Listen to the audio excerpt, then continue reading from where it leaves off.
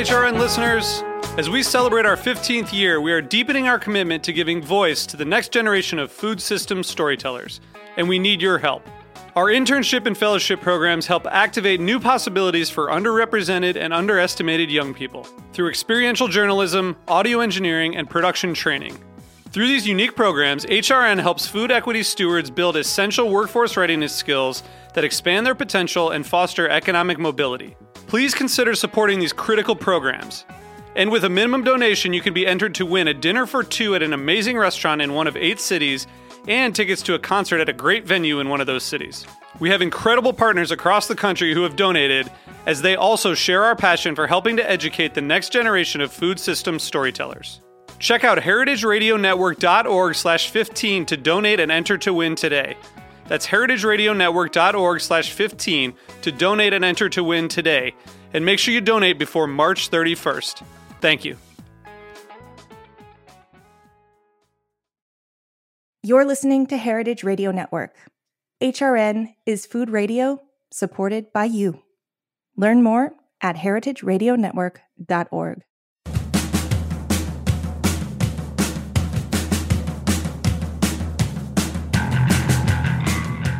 Hello, this is Dana Cowan, and you are listening to Speaking Broadly on Heritage Radio Network. For the show, I interview the most extraordinary women that I can find who inspire me with their wisdom and their work. And today, I'm in Philadelphia for a very special session because I'm here for a big summer party with the Sisterly Love Collective. And one of the people who I'm so excited to introduce you to is Christa Barfield. I was inspired by her work as an urban horticulturalist, a farmer, and the CEO of her own company, Life Leaf Organic Farms. Christa, welcome to Speaking Broadly. Thank you, Dana. Pleasure to be here. I read about your work in the community, your farming here in Philadelphia, and you grew up here. Would you ever have thought, as you were a kid in Germantown, that like farming and Philadelphia would go together? Definitely not. Not for me, at least. Putting my hands in soil was something I never had done in the past. This is 2022, and I hadn't touched dirt until 2018, so no. Were there farmers that you knew of who were doing urban farming? No, it wasn't even on my radar. I worked in healthcare for 10 years, so that's really my background and what my focus has always been. So I'm very curious. I love a good career changer, and this seems like a great one for you. Yes. What made you choose healthcare to start with? I'm raised by a healthcare professional. My mother I grew up with her being a nurse, and she ended up getting her PhD in nursing. So she's always been that and reaching higher and higher in medicine. I always loved life science and healthcare and all of that, like listening to her tell her stories from the ER and from the NICU and the ICU, all of that when she came home. I always wanted to be a part of that. So that's the career path that I chose. And what was your work in healthcare? Administration, actually. Yeah. So I ended up being the person who would run practices, the behind the scenes, manage staff under me, and was the intermediate between, I guess, my staff and the C-suite. So my direct twos were the C-suite. So in having a degree in healthcare administration, worked my way all the way up to be comfortable. I mean, I had my own parking spot in Center City. I felt like You made it. I felt like I made it, right? And then, but I was also very miserable. And what was so miserable about the job? Just burnout. I worked 16 plus hours in a day and then still had to go home and work because I have a family. So it was just all of that. There wasn't enough time for me to sustain myself as well as do all the things for all the people. And I realized that one day walking into work, actually January 2nd of 2018, like I never will forget this. And I sat down on my computer early in the morning around 7:30 and started to read emails and got to one from my boss. And I started a new thread that was titled Resignation. That was it? That was it. That was a defining moment. I did not know I was going to quit my job that day. Okay, you just gave me goosebumps. Like, how does that the thought bubble occurs to you and then you type it? Like, were you scared? Were you worried, like, how am I now going to pay the rent? I got you kids. No, honestly, I've actually never been a person that leads my life by way of fear. I think a thought and then I do it. I took a bet on myself and just went for it. And I didn't know exactly what my next steps were going to be. Still at this point had never interacted with soil. So that didn't come until a couple weeks later. And I just knew that in that moment I was unhappy and I didn't have anything left to give to anybody else, not even my own family. So I knew it required me to take a step back and get to know myself again. This is also the month that I was turning 30. So, it all just step by step, January 2nd, I was quitting my job. January 19th, I turned 30. And then January 22nd, 3 weeks after resigning, I was on my way out of the country for the very first time to the beautiful island of Martinique. Now, how did you choose Martinique? Yeah, so I went to school in my particulars, elementary school, middle school, taught French as the language, and we didn't actually have Spanish as an option. And I learned French and I fell in love with the language and continued it through college and didn't have anybody to speak it with. Languages are it's memory. So when I knew I was quitting, I was turning 30 and I was like, I'm booking a flight and I'm going to Martinique, and the adventure began from there. I just have to ask, like, you're close to your mom, it seems, right? She's a role model. You quit your job and you're like, hi, Mom, I quit my job. And she's like, probably, thank goodness, because you were miserable. No, everybody thought I was kind of bizarre. They were like, you have kids, you have family, you have a car, you have a house. What are you doing? What is happening here? And I had to find ways to supplement my income, like my savings, because I didn't want to blow through it. And I didn't necessarily have a plan either. So I was like, everybody else is out here with these gig lifestyles. Let me try it. Like, what can I do? And so I devised a plan for myself. And this is the beautiful thing about organizational skills that you acquire from running somebody else's business, is that they transition well. So, I started to do Uber and Lyft, and I was doing that from 5 a.m. to 9 a.m. in the morning. And then in the evening, I would do 5 p.m. to 9 p.m. of delivering groceries for people and shopping for people's food. And in the middle of the day is when I would figure out what next steps were going to be for my actual life, like for my future. Okay, that's amazing. So do you recommend that? Like, I think that's such an interesting approach. There's so much peace in it, to be honest. Anytime someone says to me that they quit their job, I always congratulate them, because there's just such beauty to independence, to that level of independence.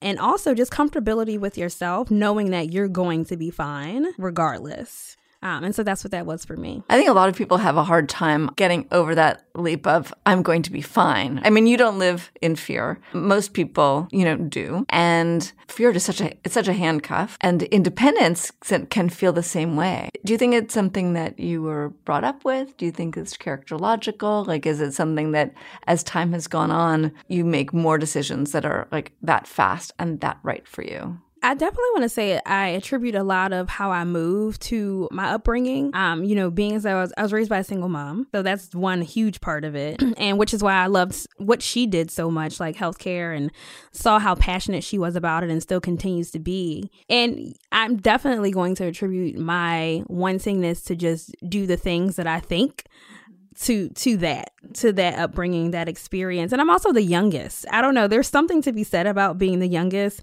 And my siblings are 11 years and 9 years older than me. And I was raised with them. And so I was definitely the baby. I had to depend on them for everything. So I don't know, in some twisted psychological way, I feel like that is definitely the reason why I am now like, I can do this. Not that it wasn't hard, and it continues to be. Like, entrepreneurship isn't a walk in the park. We kill what we eat. We grind for everything that we get. And so that also means we deserve everything that we get. So, that's what I love about it. There's no ceiling. Absolutely no ceiling. I see nothing above me. Except blue sky. Except blue sky and the awesome sun and the beautiful rain, that all of that comes together and helps my crops to grow. So yeah, I totally understand that. Okay, so you wanted to have someone to speak French with, and you booked yourself to Martinique. And as I read, you're kind of more concerned about the pool at the Airbnb rather than... Very much so. Yeah. That's the only reason why I picked them. And the beautiful thing, too, is that I chose 2 different Airbnbs because I wanted one at one part of the island and another in another area. And the very first one was closer to the airport because I knew I was getting into Fort-de-France later in the evening, and so I wanted to not have a long commute. And my first host was so kind as to pick me up from the airport, and we took a quick 15-minute drive right over to their home, and it was just beautiful. And how I was welcomed, and meeting Thawich, which was his partner from Thailand, and this gentleman from Lyon, and they created this beautiful home, and they're known as the top Airbnb in Martinique. Getting a chance to jump in their pool and have cocktails made from coconut and then leading into the rest of the days that I spent with them, where all my meals were prepared by Thawich, who is a Thai chef. And he would make cups of tea each and every day for me with herbs that he would just grab right from his garden. And it just opened my eyes. And I was like, this is health.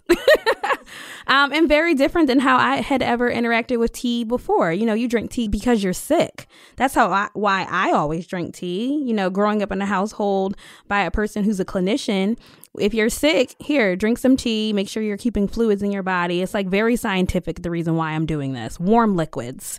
But for them, it's no, this is the way of life. This is how we do, where consistency is key, and we're incorporating herbs into our lifestyle. I know that it so inspired you, and you have your own tea growing garden now. But what was in their garden? Lemongrass, echinacea. Those are the 2 herbs that I just know immediately. Hibiscus.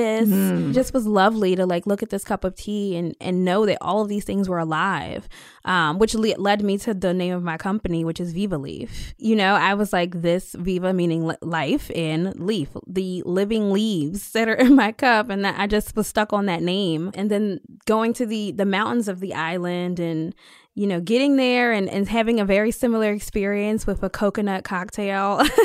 These are all, I guess, they grow in everybody's backyards, apparently. And after having that one experience with the gentleman who owned that property, he said to me, I understand that it's your birthday and I know you're here alone. I would love for one of my sons to come pick you up and they can take you around the island tomorrow. I had an opportunity to have one of his sons, AJ, come and pick me up, drove me all around. And then at a point, he was like, I have to go to work. You are welcome to come with me, or I can drop you back off at the house. And I didn't even ask any questions further.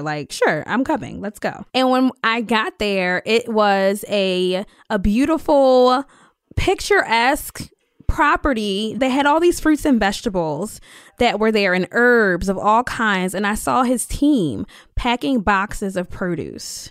And I didn't have any language for what I was looking at. I just saw them doing. So I just joined in. And I just started to pack boxes the way they were, making sure that there was one of each thing that was available in these boxes. And I also saw them put this white envelope on it. And then the real reward of that whole visual experience was I started to see people walking into the space, going to their box and dropping 20 euros in the white envelope and leaving with their box. And I was like, this is amazing. I had never seen anything like that. So going home after having this experience with the tea, seeing a farm in action, people coming to pick up food, I needed to put language to all of this. And that was the next step. So it was a version of a CSA. Right. Everybody had the same thing, and then you just roll with it. So I ended up creating a CSA model, very similar to what I saw, but also still incorporating the traditional way it happens in the States, where, yes, we do totally appreciate payments and people who can purchase up front like that. But there are people that can't. I come from an underserved community, still live in an underserved community, even as Germantown is transforming. So we'll take a down payment and then you pay weekly. Now, this might be too hard to nail, but you came back, you were inspired. But was that idea of turning farming or CSA into your life's work. Did that come as quickly as quitting did, or did that evolve over time, or were there other things you were considering? Yeah, as soon as I got off the plane, I knew as soon as I had these experiences and the trip had ended, and I was like, I know exactly what I'm doing. I literally came home and I started a tea company and I started a farm. Those were the things. That's what that middle of the day, in between 5 to 9 and 5 to 9 on both ends of the day, that's what took place in the middle. The plan was there, and now it was time for me to execute. Tell me about launching the tea company. Yeah. So Viva Leaf Tea is this beautiful, oh goodness, just this outward expression of my healthcare career reincarnated. That's literally what it is. So I wanted to look at the medicinal potency of herbs and say okay, there's science, there are shamans, there's all types of people that say that herbs do these things. And then if you look at it from an African diasporic standpoint, even Asian diasporic standpoint, and Ayurvedic and all of that, there's just so much that tells us consistent consumption of herbs is very beneficial to our persons and our healthcare systems. And I wanted to tap into that. So I'm like, okay, I'm going to start growing herbs first. And where am I doing this? I have no idea. How am I doing this? I've never touched soil. Where do you get seeds from? Because I knew I wanted to grow the herbs. I didn't want just a regular run-of-the-mill company where everybody's ordering herbs from who knows where. You don't know that farmer. You don't know how they grew it. I wanted to literally know where the crops were coming from, know where the food came from, because tea is food as well. And I started to really just talk about it with people. I was really deliberate in expressing my passion to my close circle of family and friends. And after they got over the shock that, yes, I really did quit my job and I was not going back to anything that looked like that, I was very clear that I would never work for somebody in that capacity ever again. That I stood firm on 4 years ago and still have to this day. One of my very close friends at the time purchased me a greenhouse. A small one, a 4x6 foot greenhouse that fit very snugly in my concrete backyard in Germantown. And that was my Mother's Day gift. And that was the most exciting thing, because I was like, all right, I don't know how you put this together. We're going to figure it out. And that May of 2018 is really when I really got to do it. All the planning from, pretty much the end of January up until May, all the planning took place. I wrote a business plan over and over again. And I also found a place local, which was where the local CSA was, close to my house. And they also were growing a ton of herbs on their farm. So I got to go visit there, and I would take herbs from their farm so I can start planning the flavors and saying okay, these are the medicinal benefits and these are the flavors. Medicinal benefits and tasting good don't always go hand in hand. Figuring out how much of this you needed, the recipe. I was creating recipes. I was doing R&D, research and development on these items, while I was also growing my own things. And I started to have enough very small amounts of my own stuff. So I started to blend it with the other local farms. And then I decided to host my very first tea tasting at the corner of my block, which was also a community garden that exists there. When I first launched the brand, it started out with 6 teas, and they all were tea number 1 through tea number 6. And then I delved in deeper, and everyone now has a name. We do a pain management tea. There's a calm and relax tea. There's a digest and detox. There's mindfulness mint. So the names also coincide with what they will help your body do. So how do you think about the work that your mother does, or just the entire healthcare industry versus, the herbal approach to medicine? I always thought about the difference between MDs and DOs and the different approaches to medicine, naturopathic being one as well. And there's a balance that's required. I truly believe that we're dealing with too many issues that already exist that need some immediate assistance that herbs can't take care of. They can help subside it, but there's still conventional medicine that's necessary. So you kind of have to blend the two. I love the idea of being able to teach people as young as possible to know that you use this now, so you don't need to use the pharmaceuticals later.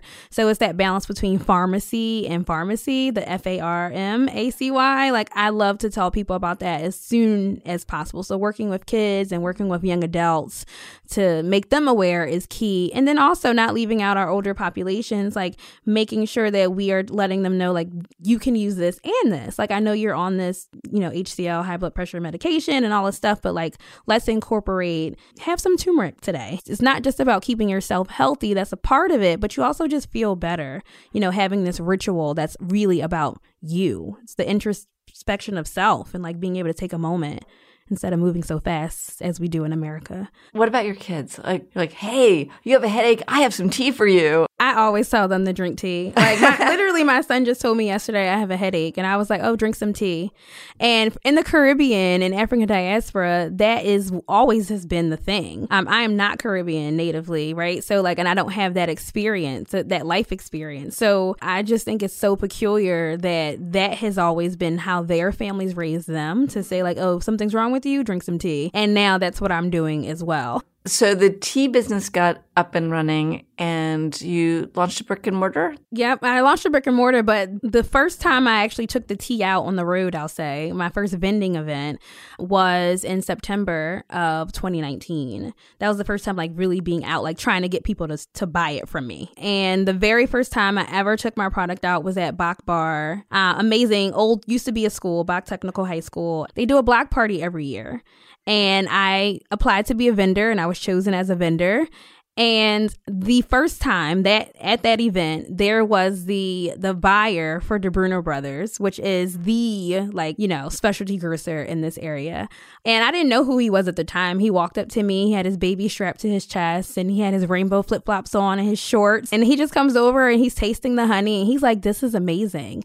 And I'm like, "Thank you." All the while I still don't know who he is. To me, he's just a person that I'm interacting with and talking about honey and tea with. And he says to me, like, "Have you ever thought about UPCing?" And I was like, what? Like, I didn't have a clue what that meant. Essentially, it's the barcode that's on the back of every product you ever purchased ever. And it was just a great conversation from there. Very briefly, we chatted, and he was like, I'd love for you to come into my office. And then I'm just like, could you remind me, where'd you say you were from again? And he was like, oh, I'm the senior buyer for De Bruno Brothers. And I was just like, okay. And then I'm like, Christa, De Bruno Brothers. Like, what is that? You worked downtown forever. Like, what this is. And then when he walked away, he left me with his card, and then I looked it up, and I was like, oh, them. And then I was like, in their office within 2 weeks, like having a meeting about placing my product on their shelves. My first time out in public. How do you feel about kismet, or the idea of things happening for a reason or fate? That's just been my life with every experience, everything, even, with the greenhouses and all of the turmoil. It always happens the way it's supposed to. So I don't, give too much energy to things that aren't serving me. I'm learning to get better and better at that as life continues to go on, because I know everything is working for my greater good. It's a good belief to have. You've been through a lot of turmoil. So to believe that through the turmoil and on the other side is particularly powerful. Hello, everybody, and welcome to a brand new series on Heritage Radio Network called The Culinary Call Sheet, where we give a peek into the back kitchen of culinary media. I'm your host, April Jones. And I'm your co-host, Darren Bresnitz. Part of why we started this show was to offer an unofficial mentorship for anyone who is interested in learning about all aspects of food and video, whether that's TV, social media, online, or just something you want to do for fun. Absolutely. What was once niche or a little silly, as I'm sure you remember, Darren, when we started out. Yes, ma'am. Has now become such a massive playing field for so many creatives using food as the medium. It's something that has driven us professionally and personally for so many years. What excites me the most about this show is that we're going to sit down with some of the industry leaders to hear how they made it and what drew them into this industry. With 20 years in the culinary production game ourselves, we're hoping we can give, through these conversations, an insider's view into personal stories from the field, as well as an in-depth behind-the-scenes look into some of the most popular food programming in today's evolving culinary media landscape. We'll be covering everything from how to style your food, to how to license IP, to developing your own ideas, and some tips from the masters of how to host your own show. Yeah, it's a little bit of conversation, how to, and how do you do the things that you do in culinary media, which I'm so excited about. I love so many of the guests that are coming on this season. We have talent from Food Network, from Vice Media, Eater, Refinery 29. We've met some of the best people in the world, both in front of and behind the camera. And we're bringing them all together to share their stories, their delicious adventure, and their unique journey into this crazy world. So to be the first to hear our episodes when they launch this fall, go to wherever podcasts are streaming and hit subscribe, and make sure to give us a follow at the Culinary Call Sheet on Instagram. So let's just talk a little bit about, this great opportunity with greenhouses that came your way, and then what transpired after that. I had been farming and starting to grow more. I found a larger space than my greenhouse. I had about 3,000 square feet of land, not too far, maybe about 10, 15 minutes from my house. And then I got an article for the tea company in the Enquirer. That was my very first time having something in the paper. And that was March 10th of 2020 when that published. And a gentleman reached out to me after he saw the article and was like, hey, I have these greenhouses. It's like 40,000 square feet of greenhouse. I'd love for you to come look at them. And I did. Went to go look at the property, and, I declined pretty quickly. After seeing them, they're amazing, but I was like, I've literally been farming for 5 minutes. We are not going to go from 3,000 square feet to 40,000. Like, that's absurd. And at this time, I'm still doing all the things by myself. So it's like, this is not a smart idea. So, respectfully declined. And about a month later, he reaches out again and he's like, hey, I really think this is a perfect opportunity for you. Come on, come back. Let's talk about it and let's see what we can do. And then that second meeting, I just was like, all right, let's go. Like, let's just do it. So I jumped into bumping my operation up. It just was lovely to see how much I was able to grow and how quickly in that space, like how fast I was able to get transplants ready and seeds germinated and all of that. But then, winter came. And so unfortunately, the heat didn't just turn on like you think it would at your house, right? It just didn't happen like that. These are large boilers that ran this whole entire property at one point in time for a florist operation before us. And they required some tinkering before they were just going to work. So now us being in the midst of our season and having a CSA that used to be 10 family CSA to now having a 50 family CSA because I have the space, it just was rough. It was very rough when there was no heat and we lost all of our crops. Every last one. I still had staff I needed to pay. I remember like pulling money out of my own personal savings and like just giving them cash because I was like, I have to pay y'all and I appreciate y'all and I want y'all here, but like times are rough right now. And without us having heat, ended up laying off a bunch of people. And I thought that was it. Like I really did. Our community did a really good job because I expressed to them what was going on. And I was like, I need to be able to pay rent. I would love to get us through the winter.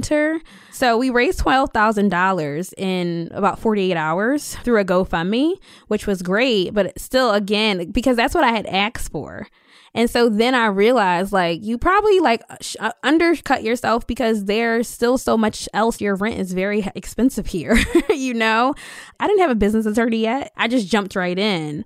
And so, yeah, lesson learned, but we still had to rectify the situation at hand. And by the end of March of 2021, I just was like, I think this is it. So we ended up leaving that property the end of April after having that catastrophe. I was like busy licking my wounds a little bit, but never stopping to think about what the next steps were going to be because that's how I'm wired. So I'm like, okay, so that didn't work out. Let me move on to here. So I'm back in the city. I walked through my own neighborhood to see if there was any fresh fruits available, like who's selling what, and to ask the owners if they would be willing to source produce from a local farmer that also happened to be organic. And all of them were like, no. Every last one. I went to 5 different ones. Everyone said no. Because it would perish. It was too perishable. Absolutely. And it was too expensive. Even from the expensive portion, like I definitely would have worked with them, but having something die on the shelf, no. And I understand that from a business perspective. So it's like, okay, so now we're dealing with the psychology of the consumer. Like how do we get y'all together and help you to realize like you actually deserve fresher food that's organic and grown closer to you? And what was the answer? Education. Because I remember my experience as a child, going to field trips. And one of the field trips is pretty normal for an elementary schooler, is going to a farm. And going to that farm, I never, ever recall them saying to me that, we grow the food and then people eat it. Like, that never connected for me ever. I remember seeing Wilbur, the fattest pig in the region. I remember bobbing for apples, the apple pies and the ice cream, but I never remembered anyone saying like, we grow your food on the farm and then that's what goes to your supermarket and then you eat it. And then I realized why is because the food that's actually grown on our farms that are closer to us is not in the grocery store that's near us, which is so bonkers to me. Yeah. So I wanted to see changes in so many areas. And I wanted to also give people the understanding that they can, if they want, grow their own food. And this is how you do it. Even if you have a concrete backyard like me, we can container garden. If you can't afford this greenhouse that I was blessed to have, you can still grow some things in your front steps or even in your windowsill and like let me and my team show you how. Which birthed the location on Germantown Avenue, which is my storefront that is called Farmer John Greenery. We opened that this Earth Day of 2022. And, that space is all about reconnecting food and farming. I know. So you've done a ton of education there, and you also got an award for the shop. We've had quite a few different awards that have come through. I got a wellness award, best community wellness leader, named by Philadelphia Magazine. So I was truly honored to be part of Best of for 2022. And, the accolades keep on coming. And what I love about it so much is that all I'm doing is the work that I enjoy doing. I'm not doing anything extra. I see the needs based off my own experience. So everything I've done was literally because it was something that I needed and didn't have. So now I got to make it.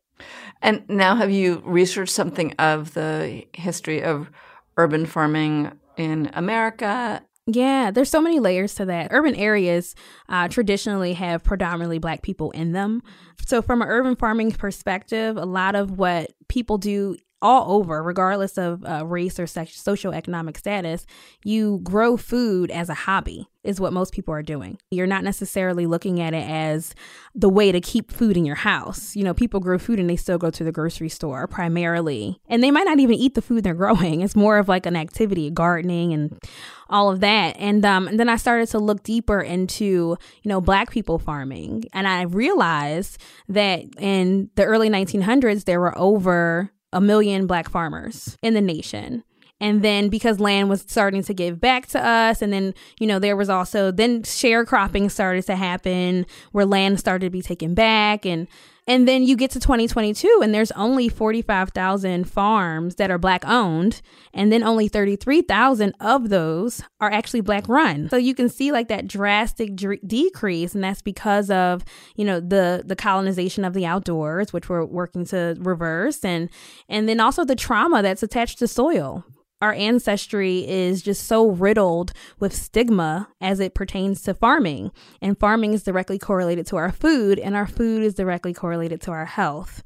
So then health disparities, now I'm all in, right? Because like this is my work. This is back to what I've been so passionate about forever, is healthcare and the health of people. And so now I love the idea of being able to, again, reincarnate this career that I've spent all these years mastering, and now it's coming full circle. So when you think about the changes that you're able to make for the community, what are the things that you're looking forward to the most? Empowering people to see their own strength in creating foodways for themselves. I want people to know that you can grow your own food. And if you don't want to, because it's another time thing, right? Like we live in America, there's time deficits all over the place.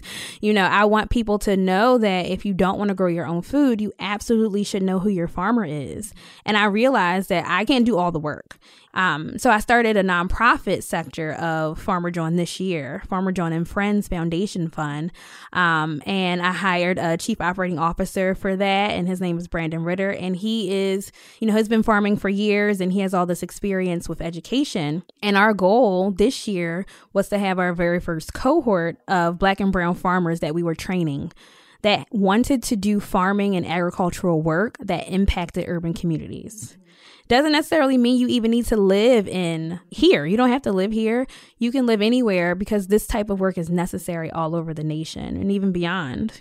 I'm fascinated by the idea of urban gardening, its history, and also the power for all of us moving forward, because it, as you say, it doesn't take a lot. It could be a windowsill. It's not like you need an acre. Right. It's like, what's feasible for you? And like, start with one thing.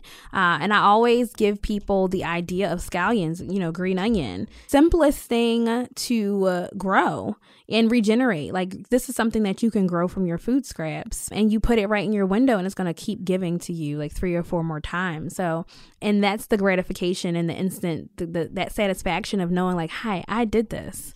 People need that confidence. And so that's a good starter plant. I know that you're also dedicated to eliminating food waste, right? And you just discussed like one way that a scrap turns into a green for tomorrow. Are there other ways that food waste intersects with the businesses that you've been running? Yeah, so I am a regenerative organic farmer in practice, and soon will be certified. So those things are super important, helping people to understand how they can compost. But I'm also playing around with this idea of seed saving, teaching people how to seed save at home, and us creating a seed bank of sorts through the scraps, through the waste from people's houses. And I'm going to trial this with our next CSA, but I want everybody, just bring me your seeds. Like, bring me whatever seeds you have. I guarantee you that's going to be a game changer in teaching people and understanding what a scrap is, and what we can eat and what we can use to continue eating for generations to come. And then outside of that, composting. Composting is huge for us. We have a large space in between our 2 greenhouses at our Farmer Joanna Elkins property, and that's where we compost at. And I'm working with the local township there to develop a program in that area for composting. Next CSA next year, we're absolutely rolling out a composting program where everybody's going to get their own bin, 5 gallons, and you bring it back to me when you come and pick up your food each week. We dump it and give it right back to you. We have to, you know what I mean? Like, just thinking about all the waste that is taking place on this planet. People are going to eat the way they know how to eat. It's very much so how you were raised and your culture. So maybe you don't use this part of the plant. And I never can get you to, because that's just not what you do. But you can at least bring it back to me so that I can put it in our compost. And then that very same food scrap is now going to be used to help new plants grow. And that's the part of regeneration, like regenerating our land. And there's not a lot of topsoil that's left on a grand scale when you think about our earth. And it's just because of the conventional ways of farming. And so as a small farm, I truly believe that small farms are the way to keep our planet healthy and happy, and also the people that inhabit it. And moving away from these large farms, macro farms, and that all grow with chemicals. And yeah, we gotta change the way we're doing things. Has the city of Philadelphia been supportive of the work you've been doing? I'll definitely say there are people within the administration that have been supportive in dollars. No, not yet. We're not there yet. I guess there's ways that you have to go about that. But I also, because of the type of entrepreneur that I am, the type of person that I am, I've never waited for anybody to do anything in order for me to do the things, right? So I have, great people that are in alignment with me, from senators to, city council people and township council and all of that. The governor, all these people that know who I am and that are appreciative of my work. I've been pretty much bankrolling all the things for the last 3 years. And then the end of January 31st was when I got my very first grant from the Pennsylvania Department of Agriculture. And they gave us $50,000 to help do the work for redefining the corner store. And that is a grant that requires the next step. The board for the nonprofit is actually now doing a big fundraising push. We're working through a fundraising push being led by Brandon Ritter, our COO, because that money, yes, it's great that the state is starting to give money to urban agriculture infrastructure, but it's still a restricted grant. So you don't actually get like the funds to do the work. You have to do the work first. And then they're like, okay, here's 50 grand back. So for a small organization like ours, and, you know, that has been powered by a small business, you know, writing grants and doing the work, that's very difficult. Well, everybody who's listening, it's an amazing project that you've created on so many different levels. And so you could just repeat to people in case they want to make a donation to your 501c3. Absolutely. Yeah. Like right on our website, farmerjohnphilly.com, there is a donation link that leads you to learning more about what it is that we're doing, what we're fundraising for.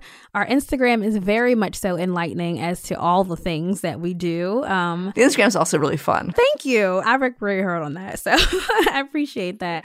I always end the show with one question, which is there someone who you admire, a woman you admire in the arena of hospitality who you think deserves more recognition and to be known? Absolutely. And, you know, it is Farmer C. Farmer C is a North Carolina farmer. She actually just started farming recently as well and decided that she was going to start small and she wanted to do medicinal farming. So she has a wellness brand that she's built, also a tea company, and based in North Carolina. And she is just amazing. She's a breath of fresh air, another Black woman who's doing the work and not being stigmatized by the terrible heritage and past of farming and what it has, especially in the South, which is why it's so big for me. I grew up going to North Carolina every single year as a child because my family's from there. And, you know, it's just really lovely to see her persevere and be greater in the spite of everything that, you know, being a Black woman in America, what that comes with, and still being able to run a successful business in the South. So definitely reach out. Green Heifer Farms is the name of her farm, and Farmer C is her name. Fantastic. Thank you so much. Thank you, Dana, for joining me today on Speaking Broadly. It's been a thrill to get to talk to you. I'm here in Philadelphia at the Story Factory, which is an amazing place to do a podcast. I'm usually in my home base, which is in Brooklyn at Roberta's at Heritage Radio Network. But today in Philly with the great ladies of Philly for the Sisterly Love Collective. Thank you so much for joining me. And all of you listening, have a fantastic week.